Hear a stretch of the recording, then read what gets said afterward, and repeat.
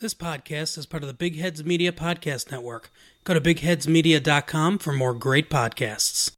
And real quick before we get started, got to thank our friends at QuickTrack for making this episode possible today. QuickTrack is the first app of its kind. It's an easy-to-use mobile app that allows anyone to create contracts for anything you need. So for all you freelancers out there, listen up. QuickTrack is about to make your life so much easier. It lets you request amendments if the job changes along the way. You can get paid upon completion, and it gives you a full freelance directory to advertise your own work. And as my own boss, QuickTrack is definitely my favorite app to use on my phone because it makes my job so much easier. Make everything official, protect your work, get it done. Go download the QuickTrack app right now in the App Store. QuickTrack, QuickTrack, QuickTrack.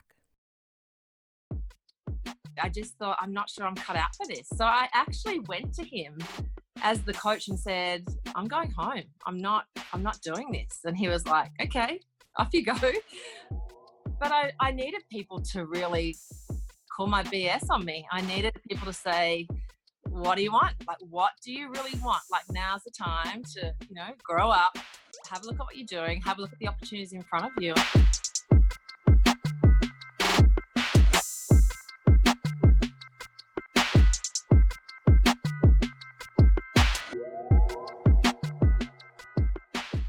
Well, today's a special day. It's our first Monday morning episode of the After Orange Slices podcast. So welcome if you're listening, and thanks for subscribing.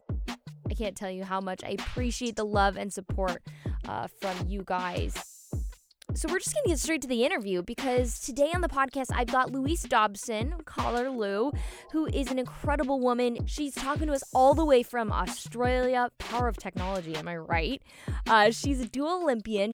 She was part of the gold medal Hockeroos team to win at the 1996 Summer Games in Atlanta. So she plays field hockey. And of course, in Australia, they just call it hockey because they don't have ice hockey. So when you hear us refer to hockey, you know what we're talking about. But an incredible woman who talks about her triumphs as an Olympian and also having to miss the Sydney Games. When she wanted to quit and say she was done with field hockey, well, she persevered. And here we go. I can't wait to introduce you to Lou.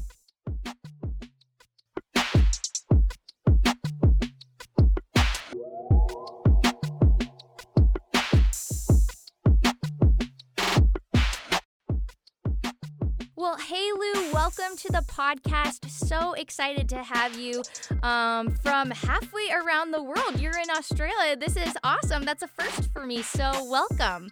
Hi, Bridget. Thank you so much. I'm super excited to be here with you as well. I know we were just talking about technology. It's crazy how we can just link in. I'm sitting here on a Wednesday morning in Canberra, Australia, and it's in the middle of spring, and you're in California, yeah?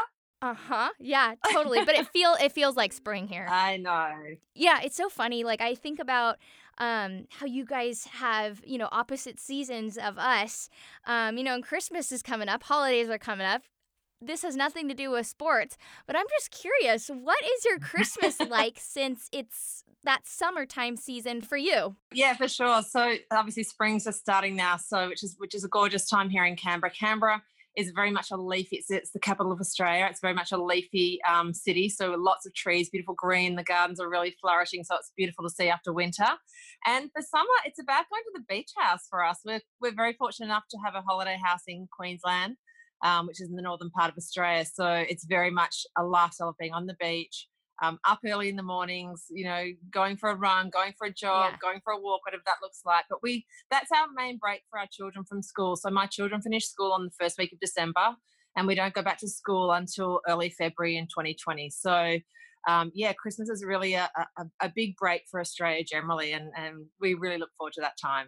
Oh my gosh, absolutely. Do you ever put out like kind of ironic decorations where you put out fake snow or anything? Not so much fake snow, but the kids do love. I mean, we go a bit crazy with the Christmas tree. And I used to come to the States for work quite a bit, and I always loved coming around Christmas time because you guys do it so well. Totally. I want to bring my children to America for a Christmas one time because I do envy the amount of work that the Americans go to for Christmas. We probably don't do it as much as what you guys do, but we certainly still have a great time. And often it's out on the beach in the afternoon, throwing the ball or going for a swim, but very relaxed. But again, like everybody, bringing family together and just enjoying having that time together, which is always great. Yeah, I mean, because I even think it's ironic here in Southern California that we put out snow and the big trees and everything, and I'm like, it's 70 degrees out, but all right. Like, it's just so funny. Well, let's get into your background. I mean, you are an amazing woman, and you've done so much. And I think that we forget, especially with Olympians, that with being an athlete comes the other side of things. I mean, you're at the Olympics for that couple of weeks, and then you're off for what? I guess 4 years in between. Yeah. And I'm assuming, training, you've got certain tournaments and championships in between then. But there's another aspect of life for you. So walk me through do you guys call it just hockey or do you call it field hockey? We call it hockey because we obviously don't have you don't have our hockey. Hockey. Yeah. So you guys don't have ice hockey. So I know you guys call it hockey, but for the listeners, it is field hockey. For the American listeners, what does an Olympic hockey player's schedule look like when you are not playing in the Olympics? Yeah, sure. Look, and just to give you a bit of an idea, my career really started quite a few years ago now. I've been retired for quite some time. My career really started, I would say, back in the late 90s when I actually was fortunate enough to go to the Atlanta Olympic Games in Georgia, Atlanta, which was amazing. And if I take you back a couple of years prior to that, was the first time I was sort of taken into the Australian Olympic squad. So the senior squad for the Australian Hockeyroos, that was the name of our hockey team and still is today, which we love. Yeah, I was wondering what that was because I saw the Hockeyroos and I was like, what are the Hockeyroos? Well, that's who we are, Australian Women's Field Hockey Team. We had to basically base ourselves at the Australian Institute of Sport, which is our high performance centre for hockey, on the other side of Australia, in Western Australia, in Perth. And that's where we were basically based in the year leading up to the Olympic Games. So it's an amateur sport to start with, Bridge. So there's no money in what we do. It's purely for the love. It's purely for the love, which is a great thing. But, that we can talk about it later, but that does come with a consequence later in life as well. But it is about being a full-time athlete. Yes, you're right. We have to wait 4 years for every Olympic Games, but we are fortunate there are tournaments pretty much every year on top of that. So there's a World Cup. They have a Pro Hockey League now, World Hockey League. So there's different tournaments that are going on all the time. So there's always a major tournament every year. When we were playing, you weren't in Australia any more than 6 weeks at a time. So right. Wow, exactly. Like, gosh, that's just nuts to me. Yeah. So to be able to work was very difficult. And the fact that Australia is such a big country like the US, we were based on the other side of the country. So we were constantly traveling. It's not like we were only a 2-hour drive to be home. That made it really difficult as well. But you know what? I wouldn't change anything about what I had. I certainly had lots of ups and downs during that time. I had 10 years in the Australian team, which I absolutely loved. Went to 2 Olympic Games. I missed 1 Olympic Games, which was a really difficult time. But hey, I went to the absolute top. I was fortunate enough to win Olympic gold with my teammates in Atlanta. I then had the devastation of watching my teammates win an Olympic gold medal in Sydney, which I wasn't part of. And then after Sydney, we had such a major turnaround in athletes because, as you can imagine, having a home Olympics, a lot of athletes wanted to stay on and be part of that home Olympics. On top of being the number 1 team in the world, was such just an exciting time for our group. And then after that, we had 11 out of 16 players retire from the Sydney Olympic Games. So massive turnover, as you would expect after a country's home Olympics. And that happened in a lot of sports. So we went through a massive, a rebuilding phase during that time leading up to the Athens Olympics. I was very fortunate to be part of that group. I worked myself very hard to be back into that group, not only in it, but play a real key leadership role within those 4 years.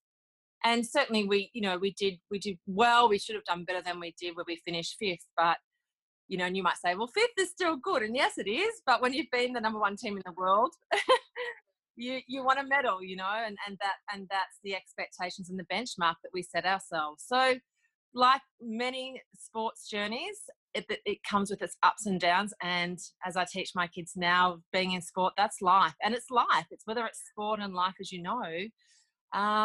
That's how we really find out what we're about when our backs are to the wall as well.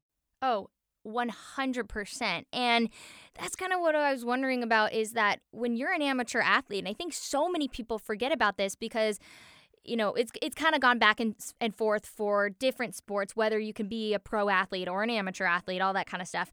But being an amateur athlete, obviously you can't make money in your sport, obviously, outside. And you said at that point there wasn't pro hockey.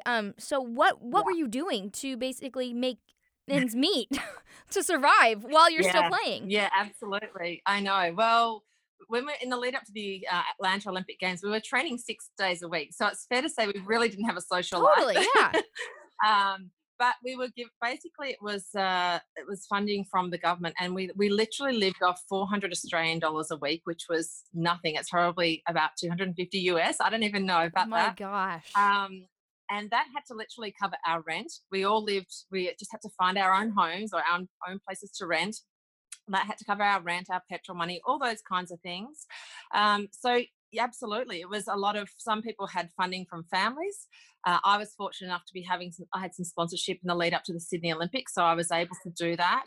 And then really athlete appearances where that was possible, but again, really, really tough. And I think you and I have been talking a bit earlier, and we're doing this right now. The leverage of technology moving 20 years forward has now just opened up so many opportunities for athletes, particularly, to be able to have a bit of a better mix and have a bit more of everything, which makes them a whole lot more rounded, and I think makes the athletes so much stronger than probably what we could have been at our time as well, because they can have a bit of a better balance, which I think also helps when we're coming out the other end of it as well. Yeah, absolutely, 100%. So when you were first starting out, obviously leading up to your journey on the Olympic team, from what I read and learned, you were on a junior national team or something, right? Yeah, okay, so that's correct. how did you get to that level and know, holy cow, I'm special, I can make it to the Olympics, I'm going to make a life out of this? Yeah, sure. Well, it started when I was 8 years of age. I remember when I was 8, and I was watching the Olympic Games on TV, and I was sitting on my bed on my parents' lounge room floor watching a medal presentation, and it was at the Moscow Olympics many, many moons ago. My children would say in the olden days. And I watched this medal presentation, and I just went, you know what? That's what I'm going to do. I want to be an Olympic medalist one day. And ignorance on fire, Yeah, totally. Did you go care what for it. sport? Did you care what sport it was?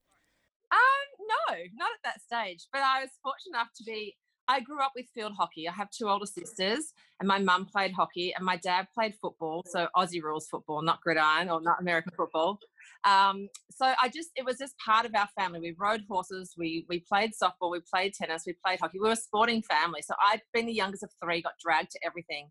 So, and then fast forward on from that, my sister, Christine, who is 6 years older than me, she really paved the way for me, because she also went to the Olympic Games in Barcelona in 1992. So I had that opportunity to really have a better understanding of what was it going to take, and what did that platform look like if I wanted to go down the path of being an elite athlete. So I was very lucky to have that. And I say that to kids now when I go out and speak at schools, is the importance of having mentors around you. And I think even in business and in life, it's not just kids having people to look up to, but, it's important to have good people around you in all facets of what you're doing so you can learn from them. So, that really sort of was the first part of it, and having my sister Christine to really paint that sort of vehicle for me. And then, as you said, I was fortunate enough to be part of the Junior World Cup team, which is our under 21 Australian team, where we played in the Junior World Cup. And at that point, I got selected in the following year to be part of the Australian women's senior squad, which was the dream, because I wanted to, I said that when I was younger. And so that entailed me to move across to Western Australia in Perth and be part of the big girls group, so to speak. And it was interesting, Bridge, because after 4 months, I actually went to our coach, Rick Charlesworth, who's very well known here in Australia. He was an Olympian with the men's hockey team. a member of our federal parliament, a doctor, played very high level cricket here. So very, very, very talented man.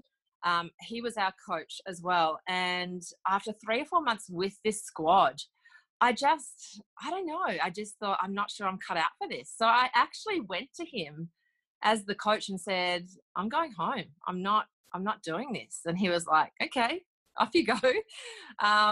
You would have thought, that's been your childhood dream to get into that squad. And I actually pulled myself out of that squad. So yeah, I went back to Melbourne, where I lived on the other side of Australia, packed my bags and went home, and probably didn't have the best attitude, to be totally honest. But I needed people to really, excuse my language, but call my BS on me. I needed people to say, what do you want? Like, what do you really want? Like, now's the time to, grow up, have a look at what you're doing, have a look at the opportunities in front of you. And I did that. I had some really good people around me, not people to tell me what I wanted to hear, but people that really questioned what I could do and questioned my values and questioned, what was it that I actually wanted to really try and set out to achieve over the next couple of years. And that then led me to a real transition in my approach, in my values, in my training. And I got a second opportunity. I got the opportunity to go back to tour with the Australian team into Atlanta in 1995 and play in the pre-Olympic tournament. And that was, we don't all get second chances. And I'm very, very grateful for that opportunity. And from there, I got to be part of the world's best women's hockey team for the next sort of 4 or 5 years under that coach, which was an amazing time. Going to the Olympics, obviously such a magical time, winning a gold medal. Walk me through that gold medal moment for you, getting to stand up on the podium and realize you were the world's best. Yeah, it's very, very surreal because as an athlete, as you would know, you don't really think about the outcome too. You know that it's there. You know what you're working towards. Don't get me wrong. You know what the goal is, but it's about bringing yourself back and working through the path of what the next sort of 6 months looks like, what the next week looks like, and really breaking that down. And we were trained methodically to really be about that and to really push through those limits. And I think, as you know, to really achieve something like this, it's stretching yourself. You have to become uncomfortable, and you have to get comfortable with becoming uncomfortable in these sorts of situations. And that's something that we learned the whole way. And I would say at our trainings over those 4 years or the 6 years would have been harder than the games we played, because we covered every possible thing that could go wrong. We did in games. He had us doing the most ridiculous things sometimes in training. And you think, why the hell am I doing this? But the reason for that was so that you could cope with whatever was thrown at you on the field. So when the opposition, came up with a different play or whatever that might happen, it didn't fragment us. We were so strong. Nothing was going. You're unfazed. Yeah, nothing was going to break this group. So leading into the Olympic Games, and as you say, life in the village is it's such a surreal environment again. And you come in, that's pretty crazy. We tend to be in there for about 10 days prior to the tournament starting, because it's nice to get in early and get familiar with where the bus zones are and the food hall and all those things before it does get crazy. And then our tournament goes for the whole 2 weeks as well. So, wow.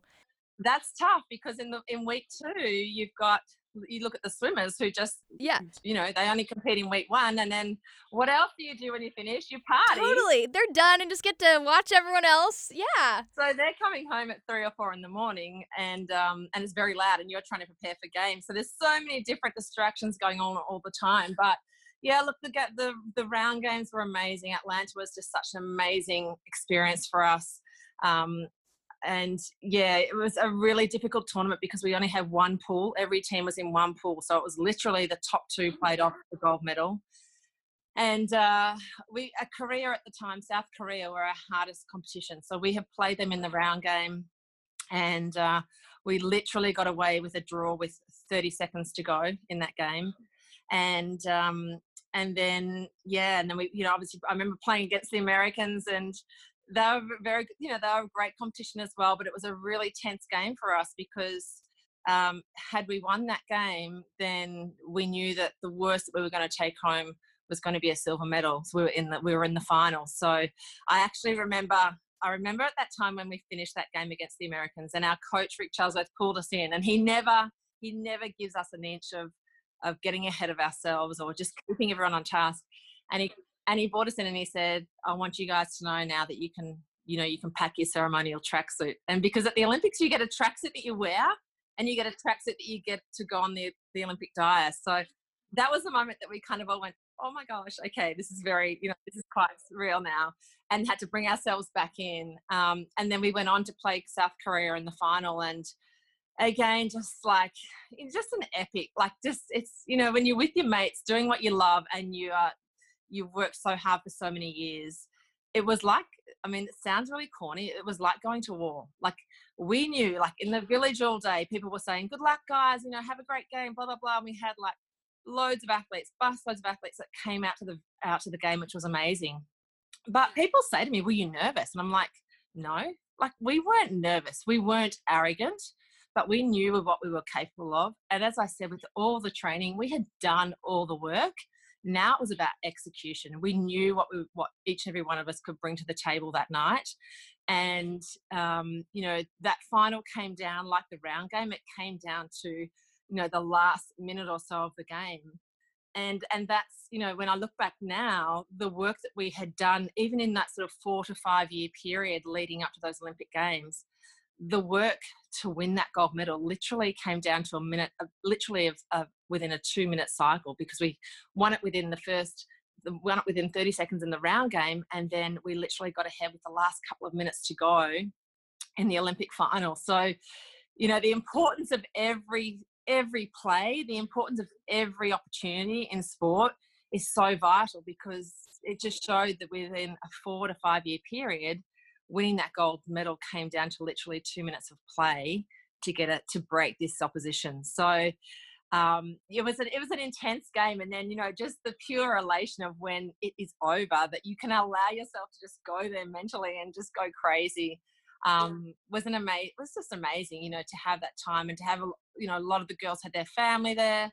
I would say to anyone listening with kids who want to aspire to be an Olympian, go into a team sport where you've got lots of people, because obviously if you're only an individual athlete, you're up and down on that dais quickly. When there's 16 of you in a team, you get to stand up there for a long time. That's so true. Oh my gosh.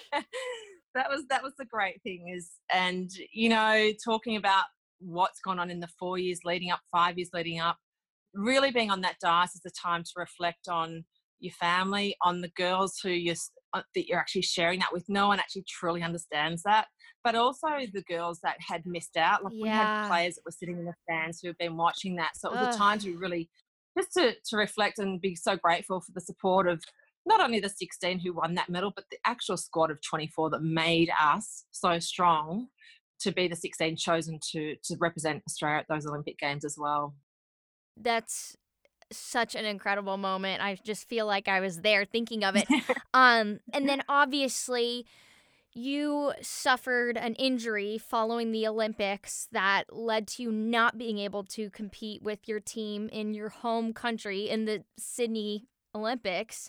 What was that moment like for you when you realized this isn't going to happen for me and I'm going to have to miss this one?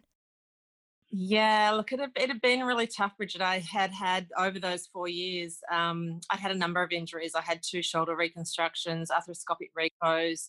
I was struggling with a bad chronic back injury as well. So, as an example, just traveling from one side of Australia to the other on a flight became quite difficult for me. So, it was a really tough thing to sort of go through. I was fortunate enough by the time we got to 2000. The media always love to write things. Okay, yeah. And I'd certainly had my fair share of injuries during that time, more so niggling injury. The reconstructions were more of a 4-month period. It was over the Christmas period, so it wasn't too bad.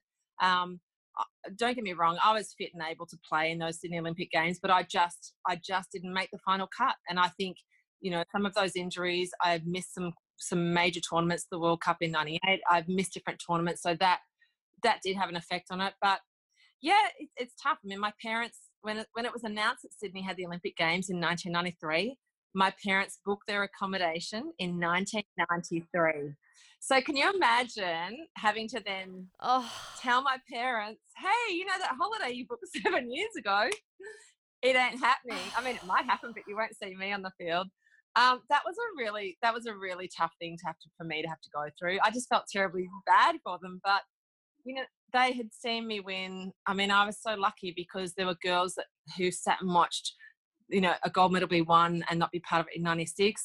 And some of those girls, unfortunately, had to do the same thing in 2000. So they had watched 2 gold medals go past their nose, which is really, really tough for them to have to deal with. Yeah, I just didn't. At the end of the day, that's one of the downsides of being part of the best team in the world, is that only 16 people get to go in that team. Myself and probably two or three other girls in the lineup who were number 17, 18, 19 and 20 would have made the starting lineup for the second team in the world, you know. So, I mean, at the end of the day, you know, this happens. These are some of the downsides in sport that happen. Yes, it's hard to deal with, but it's about how you come back from that. And that's something that I was really conscious about, being part of that next group for 2004 in Athens. And again, a bit like when I pulled myself out of the squad, having good people around me to say, well, what do you actually want to do? Do you want to have another gold, winning another gold medal? And how are you going to be more significant in this group moving forward? So it was a really tough time, but, you know, we're a very, very close group. And at the end of the day, you just need the best. You need the best 16 to be there. It was tough. I was getting calls from my coach even days just leading up to the Sydney Olympics saying, you know, we've got an injury. I need you to be doing this, doing that. So it's hard because mentally you're like, leave me alone. But then there's a snippet of maybe there's a hope. So it's tough. But hey, that's elite sport, and that's some of the downsides we do have to go through. Absolutely. Well, and that probably kind of prepared you for life after your sport was done, and knowing what the downfall of not identifying as an athlete was going to be. Yeah, look, that was yeah, you're right. It does. You have to sort of, again, you've got to dig deep there. I mean, I went on and played in the Athens Olympic Games, as I said earlier. And at that point, we had another new coach. I was 32. I knew I'd had enough. I was counting the last, sort of 60 days leading into the Olympics. So I knew you're ready for retirement. Absolutely. I was ready for retirement. But I didn't know what I wanted to do, again, because it was hard to work during while we were playing. I was doing some marketing roles, more part-time roles in different jobs as well. Didn't continue with my study, which I didn't really love study, but looking back now as a wise mother, it would have been good to do that. But I was like, what am I going to do with my life? Like, seriously, what am I now going to do? And I think, you have to really reflect on certain things about, as you say, what are you passionate about? What are your values? Like, what do you actually value about life? What is it in life that you value, and also your vision of what that you want that to be. And it took me about 6 months to really work out a lot of that, of what that was about. For me, I knew I loved being with people. I really enjoyed being around people. And I loved to talk to people. So I knew that was one facet that I really loved. I loved competing. I loved just development opportunities. So I actually took on a couple of things. A girlfriend and I she worked in magazine and she was an editor for one of the national magazines here in Australia. And before we went to the Olympics, I said, you know what, we just can't find a really good sunscreen foundation. This was before the days of CC and BB creams. She goes, when you come back from the Olympics, we should do something. I said, okay, let's just do it. We had no idea. Ignorance on fire again. So we started this brand called Hissy Fit, and it actually went to America. That's awesome. We had Reggie Wells, who was Oprah's makeup artist. He actually came out to Australia and launched the brand, and it was around this time of the year, actually, because it was during our spring racing carnival that's happening now in Australia with the Melbourne Cup. And we had Hissy Fit, which was a great company that we did that for a few years and sold off very successfully. And at the same time, I got myself into corporate Australia. So worked in account management roles in business development, which I really, really loved. And what I worked out very quickly when I was working at my values, and one thing that one of the girls in our team said, who is a 3-time Olympic gold medalist, Rochelle Hawkes, she said to me, you know what, we're never going to play in front of 20,000 people again. But what we do have to do is we need to find things that give us regular hits along the way. And that's something that I always hold in my mind. I could never, I can never actually facilitate another game of hockey in an Olympic final. But what I can facilitate is actually how do I have those hits all the time now in life after sport? And that's what I've really tried to do. Loved what I did in corporate Australia. Was that transition, though, into the corporate world, was that kind of weird for you? It was, because I had absolutely no experience, no experience at all. I had an absolute passion to sort of jump in at the deep end. I had a work ethic, of course, and I loved achieving goals. So all of the qualities, and that makes a good athlete. Absolutely. And we're that 5% of the population because we are quite different in what we do. So it's not necessarily about the degrees that you have. It's really about the grit and determination that you can bring to the table. I think for people as well is so much more important than I think than what's on a piece of paper as well. So absolutely loved working in that corporate sector. And then really in the last sort of few years, I've had a bit of a switch again because I now have a blended family. It's like the Brady Bunch. Oh, that's awesome. Love that show. And I have my little son as well. So I met my gorgeous partner in Canberra, and we commuted for a few years. And I live here in Canberra now from Melbourne, and he has 3 children, and we have little Max together who's 7. So there's a whole big house of people now. And and I just, after corporate and having Max, there was no way I was going back to that crazy lifestyle. I absolutely loved it when I could be just myself. But when you have to be there to support a very busy partner and also, run the household, I needed to have something that was more flexibility around that. And and now have built myself an online global business, which I absolutely love, which I run from wherever I am. And that's, and I think, as you say, that's like online social marketing now is such a massive platform and technology that people can have what they want. And that's a great thing that I love about now is this is something where I get to actually, again, really protect my vision, but it's about, servicing other people. I love servicing people. I love empowering other people who put so many crazy, limitations on themselves for no other reason than what they've probably grown up to believe and that their role has to be in life, which is, again, BS. But I get to help other people have something more now than what they ever thought they were going to have, and just, facilitate and just service so many more, which I'm loving. All right, back to the show in a bit. But remember how I was telling you about QuickTrack at the beginning of the podcast? Well, I just want to remind you, if you didn't download it before, go do it now. It's a free app that is the total freelancer solution to connect, agree, and get paid. With plug-and-play templates, QuickTrack is your simple solution to getting things in writing without the heavy-handedness that comes along with all those traditional contracts we hate. It doesn't matter who you are, what your business is, QuickTrack is your easy solution. Download the QuickTrack app in your app store today for free. QuickTrack, QuickTract, QuickTrack. Now, back to the show. What skills do you think best translate from your playing days on the field to now running your business online? Yeah, sure. I think just, consistency. I think, like training, you have to go out there every day and you have to be consistent in what you do. Understanding that, like, even in training, you are going to go backwards before you go forwards. You're going to make mistakes. You're going to fall down. You have to learn to get up and go again. And that's something, when I was always learning a new skill or something that I might have done, is sometimes you can shy away from that new skill because there's a tournament coming up in 6 months' time. And if you start playing bad because you're trying to learn something new, you go, no, I'm going to stay on the safe side of the table here. I'm not going to expose myself. And I think, opening up and really exposing yourself and wanting to sort of continue to grow and improve is so important in that. I would say, as I said, consistency. It's about grit. It's about determination. It's about wanting to, for me now, it's about how can I was the selfish athlete for so many years. And you have to be, as an elite athlete, you have to be that.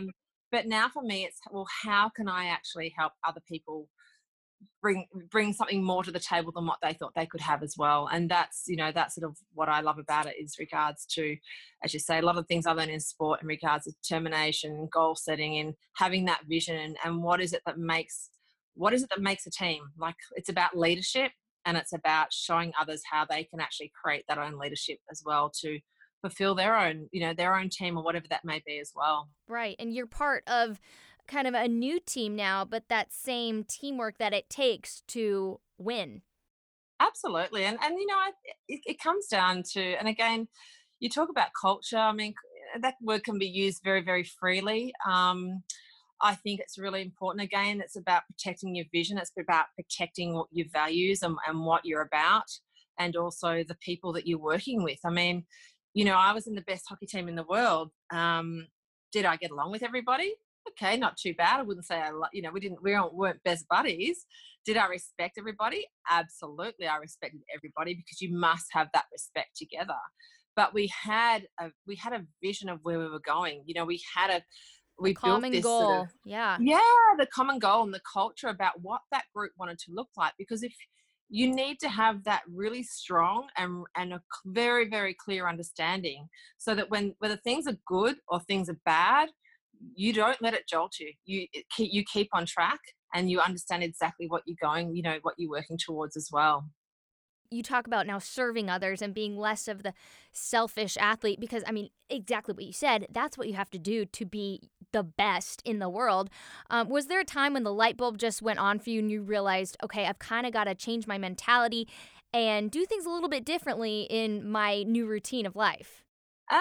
Yeah, I think you do. Like, you'd certainly go through that in regards to what that actually looks like, and learning to let go of, as I said, we are a little bit left of center, and we are very hard on ourselves at times. Totally. I think I really found that, I suppose, first coming into corporate world, because I obviously was very busy. I was working a huge amount of hours, didn't get as much time to go to training and do things, didn't have to go to training. So you have to change your mentality of, well, okay, it's okay if you don't get to the gym today, whereas that wasn't the case when we were playing.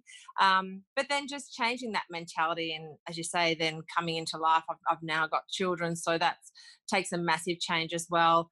But I just wish I had have had this kind of opportunity when I was playing sport, because I think that, it's so, I find transition, and I see it, and I've experienced it myself and seen it personally through my family. It is a really difficult time to come out the other end.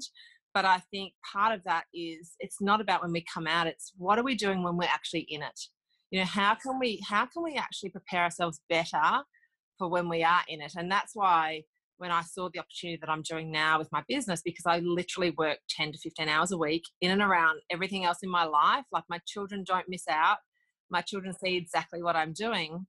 How can, these are the sorts of opportunities that people like me, when I was playing amateur sport particularly, or not even amateur sport, any sport, where they can actually start having another side income and building something for themselves and their family for later on. But and I think when you talk about the light bulb with this business, was, for me, I had some girls that I was doing some training with in our team, and they said, if you could write a letter to the founder of this business, what would you say? And he passed away like 10 years ago, and I thought, this is such a ridiculous question. Like, how can I? And I was in Croatia at the time. It was 2 years ago, and I took me a week. I was running, and I was out running one day. I thought, what would I say?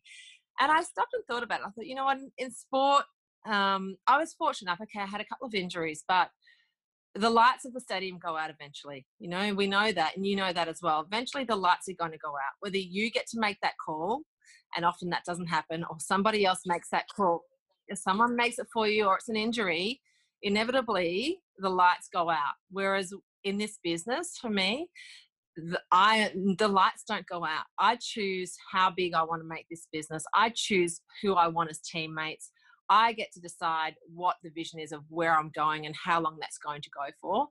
And that kind of, at that point, when I sat down and went, oh my God, like, I actually didn't realize what this opportunity was about until I stopped and thought about it in that capacity with sport and retirement, and what this now looks like. That was a massive light bulb moment for me, because this is something completely global that you can make as big or as little as you want as well. And yeah, it's just made me a much better person as well. I think, as I said, the person I am, the mum I am, the partner I am, but I'm a completely different person than I was even 4 years ago, and I'm so grateful for that. Mm-hmm. So to better prepare for your transition into the business world after retirement, what would you tell Lou maybe 5 years out before retirement? What would you tell young Lou about what you need to prepare for and to do differently? Absolutely. I think opportunities now of networking are so much higher. So as an athlete, sometimes going to functions was the last thing the last thing you felt like doing. I think it's really important to just be aware of those people around you in those situations. So whether you're playing, it might be connecting more with some of the sponsors in the sport that you might be involved with, or how can you surround yourself with these people outside of sport that are actually wanting to be involved with you, and starting to build those networks. And if you can start connecting with people on a more regular basis and adding a wider network to your brim of people, that is a great asset to be able to do, absolutely, because then that is going to help you later on in life as well. Setting up opportunities like exactly what I'm doing now. There are so many different ways that people can be starting small businesses on a low startup cost, that absolutely work in with the lifestyle of an athlete. Online businesses are a perfect example that we've spoken about already today. So, what's out there that can fit in with your time? And everyone says to me, and it's not just athletes. I mean, I have a lot of corporates as well who want to get out of that corporate sector. Everyone's busy, and everyone says, "I don't have time." We all say that. Not like no one says, "I've got a spare 4 hours today." But what we do have is we have complete control of the time that we have, and we have complete control over our diaries. So start thinking about, well, what could I actually do? What have I got? Not what can I deal with, but how much time do I have? And if that's half an hour a day, or if it's, an hour a day, then what does that actually look like? It could be just 15-minute pockets. 15-minute pockets in a day could actually help start you building an online income, and an online business that you can leverage while you're still playing. And then you've got that transition, you've got great network of people as well. And I think also just protect your vision, protect what your values are about. Don't be really diligent about protecting that, because people love to give their opinion, which is totally fine. But you need to be really conscious of what's important to you and being really diligent about protecting that as well. Right. Absolutely. And I know a lot of professional athletes now have, really said they've really ridden the more than an athlete. It's like a hashtag now, and it's a mantra for most people, but they're really living that out, because so many pro athletes are investing in real estate or upcoming companies or even esports, because that's getting huge. So I think that it's like, even if you don't have, like you're saying, like, even if you say, oh, I don't have the time to fully start a business, investing in other people's, ventures and things like that. Or some people are going to Harvard Business School, during the off season. Just like exploring other avenues like that, I think is so important. Absolutely. Just as you say, just trying to start understanding what, where you, I suppose you passion is, and things that really interest you. And there's, as you say, there's so many online courses, short courses that you can do, things like that. And tapping into, if you're sitting there as an athlete and you've got sponsors, if you're in a basketball, team or whatever it is, who's some of those people in those corporate networks within your safe environment now in your sport that you can tap into to say, hey, love to just have a coffee with you once a week, or I'm mentoring an athlete going into Tokyo. People would love to do that. So protect yourself, protect your IP, but who are the people that you trust? Let them into a certain area and really have a look at how you can actually do more with some of those people as well. I'm very passionate about working with athletes. So, I'm always happy to speak to any athletes as well, particularly because I've been there under that space like you. We understand what it's all about. And that, what drives us as well. So it's just finding those mentors, and online, that's such an easy platform now as well. Yeah. Oh, absolutely. And I mean, you bring that up, Olympics are coming up. Gosh, I can't believe already next summer. I Um, know. what advice would you give to an Olympian who is coming up on their last games and getting ready to leave the sports world? Yeah, it's a tough time, because, well, it's not tough. I think just enjoy it, really. Like, Absolutely. Like we're now down to like saying the Olympics are like 10 or 9 months away is like, as an athlete, as you know, it's like next week, Totally. like Yeah. it's so soon. So you have to stay very focused in what that is that you're doing. But absolutely, that's got to be the main focus. But I think it's important to have other elements around you. Don't just focus on that one element. Have some other things that you're doing as well if you can manage that. And as I said, it's not about trading time for money at all. It's not about taking you out of your training to go and do something, but tapping into some of those mentors around you to see what opportunities that there could be as well, and start to really think more about what that could actually look like as well for you and your family. Yeah, absolutely. Well, we covered so much ground. Is there any is there anything else that you want to mention to the listeners? No, I don't think so. I just think this is such a great platform that you've created, Bridget. Oh, thank you. I know, to have to think that we're going through 30 something countries, you said, which is super, super, super exciting. I know, and I just, we are. I mean, I know it's just not athletes on here, but I am talking to the athletes that we are, as I said before, we are so unique in what we've done.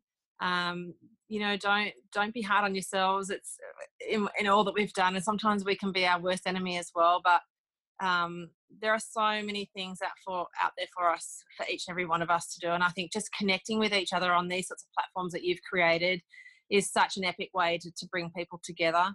And I'd be more than happy if anyone wants to reach out to me and just talk a bit more about what I'm doing, as well as, and from a sport perspective, as I said, I'm mentoring a couple of athletes at the moment, which I absolutely love.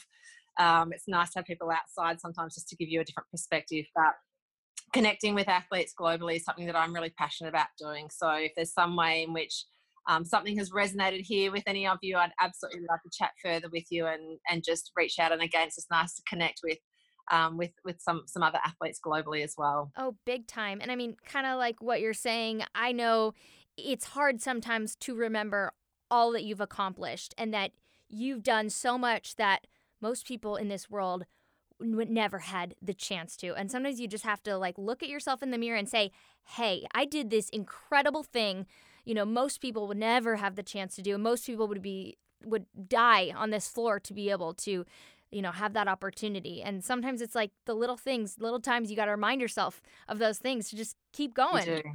Yeah, absolutely. Just, how can you just, I always say to my kids, go make someone's day. My little one, he goes, okay. And I think I don't have to tell him to go and have a great day, because if he does something where he can do something for somebody else and have an impact on somebody, I know he's had a great day. And that's really about what it's about, is how can you take yourself from today to tomorrow at the end of the day, to sit down and go, you know what, this is what I feel like I've achieved today. This has been a good part of today. This is what could have been a bit better. But that's about what, it's just constantly sort of seeing where we're at and how can we get more out of where we want to be as well. So I just want to thank you so much for pulling this together and creating an awesome global platform for people like us, because this is just something that I think we need, and I think it's great that you're doing it. Yeah. Well, I mean, it's nuts. Like I was telling you, I had no idea it was going to grow into this global thing. I just thought, let me talk about something that a lot of us needed to talk about. And then it just, has grown into something that I think, we really need to have a conversation about. And it's not just athletes, I think, who it affects. It's like just talking about your experience could impact to somebody in who knows what way. Absolutely. And hopefully there's something that's resonated with people today. So thank you. Well, it was so great talking to you. I'm so glad that I finally got to have you on. And I said, you're welcome back anytime. So that's very kind of you. All right, Bridge, take care. Okay, before you go, make sure you subscribe to the podcast if you haven't already through whatever app you're listening to on Apple Podcasts, Google Play, Spotify, TuneIn, Breaker, whatever it may be. And leave us a review, a 5-star rating and a review. Tell us what you love about the show. I'd love to hear from you guys.